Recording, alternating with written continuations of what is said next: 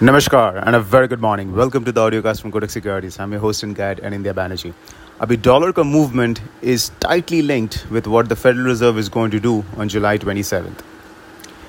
Expectation is 75 or expectation is 100. Iske hisab se the dollar is fluctuating.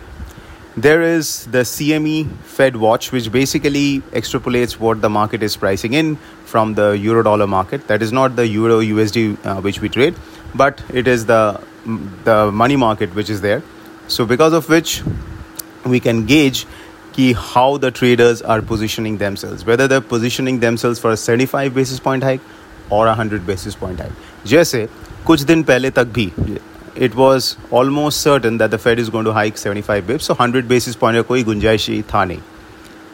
कल सुबह it was almost 80% odds that Fed is going to hike by 100 basis points. Overnight, that has dropped from 80 down to 48. And जिसके कारण dollar, which was so strong till last evening, जहाँ पे it broke parity against the euro and against the dollar rupee, it touched 80.21 in the offshore spot reference. आज it has pulled back because the odds of 100 bips has fallen. Why the odds have fallen? Because कल जो Federal Reserve member का statement था, Waller, he said that he would support a 75 bips unless and until the data interim is so strong. जैसे आज US retail sales है. If the retail sales number comes very strong, then the odds for 100 bips will again jump and accordingly the dollar will too. But आज अगर retail sales is soft, then we may see the odds for 100 bips come down dramatically. So that will also impact the dollar as well. So dollar will fall. So keep an eye on retail sales Aaj, and it's going to be an important data because abhi Fed is highly sensitive to the economic data and every meeting is live, which means not just every meeting is live, every major economic data is going to change the odds of how much the Fed will hike next. So the path of interest rate or the future expectation of interest rate is not fixed. It's extremely dynamic and volatile. And uske hisab se global markets will be volatile as well. Apart from the Fed, the other factor which we have to keep an eye on is China, because Chinese economy under de-stress because of the COVID lockdowns. और उसके पहले Covid के पहले जो China में था कि they had cracked down on the property sector, because China में basically they have three engines of growth. For a 13 trillion economy, they have just three engines of growth, and those three engines are infrastructure, building, property sector, and the exports. Now exports, they can only push up to that much because the global economy itself doesn't have the capacity to absorb like it used to absorb before 2008, before the global financial crisis. So it is basically property sector investment and the infra build up. Now they have done massive over investment and bad investments there. But having said that, they have no other engine. They don't have a domestic consumption engine. The consumer doesn't have enough income to support consumption. So therefore, last year when they cracked down on the property sector and it led to defaults and various issues, home buyers not getting delivery of their home projects, uska impact has been felt severely in the economy. So now basically they have two engines running. One is the exports, to what extent it can support, and mainly infrastructure development. They are building infrastructure which is not required, but they have to do it to keep people employed, or there can be social unrests. So China में because of this crackdown on the property sector and then this zero COVID policy के कारण, the economy has been battered pretty badly.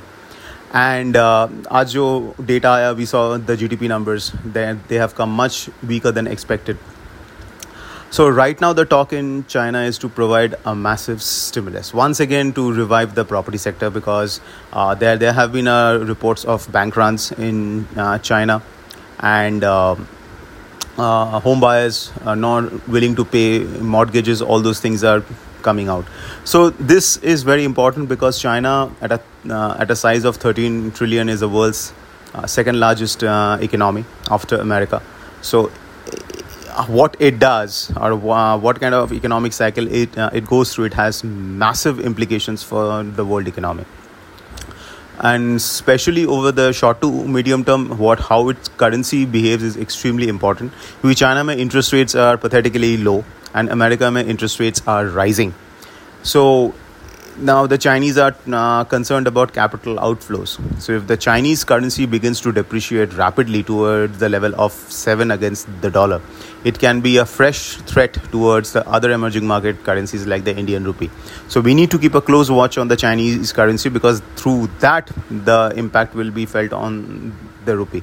So as of now, Indian rupee, dollar rupee कल 80 के आसपास जाने के बाद in the offshore 80.21 high, now it's trading around 79, 84, 85 spot reference, which means there can be a gap down because of the softness in the dollar index which happened overnight. तो ये pullback के कारण we'll get a good opportunity to buy again, because the trend is still upward and a pullback is an opportunity to buy. You can use futures or options. For example, call longs or call spreads can be done. Stop loss will be जब तक 79.50 के ऊपर है spot on a daily closing basis, तब तक the bias is upward.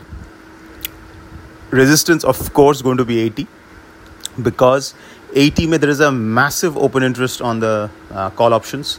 So it's going to naturally act as a resistance. At the same time, 80 is a psychological level, and 80 could be a level where RBI becomes exceptionally aggressive, especially when the euro has bounced a little, so dollar index has corrected. So 80 is going to be a tough resistance for the moment. अगर 80 को पर sustain होता है, then we have a breakout possibly towards 80, 40, 80 half.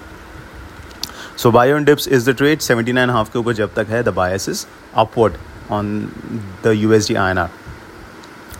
In the cross currency हो सकता है euro INR और GBP में थोड़ा सा करेक्शन हो, because आज global equity markets are showing some uptick, so we might get a corrective up move in these, but the overall price action is still bearish in euro, pound and yen. So that's it folks, this is Anindya Bannerjee signing off. Have a fantastic day ahead.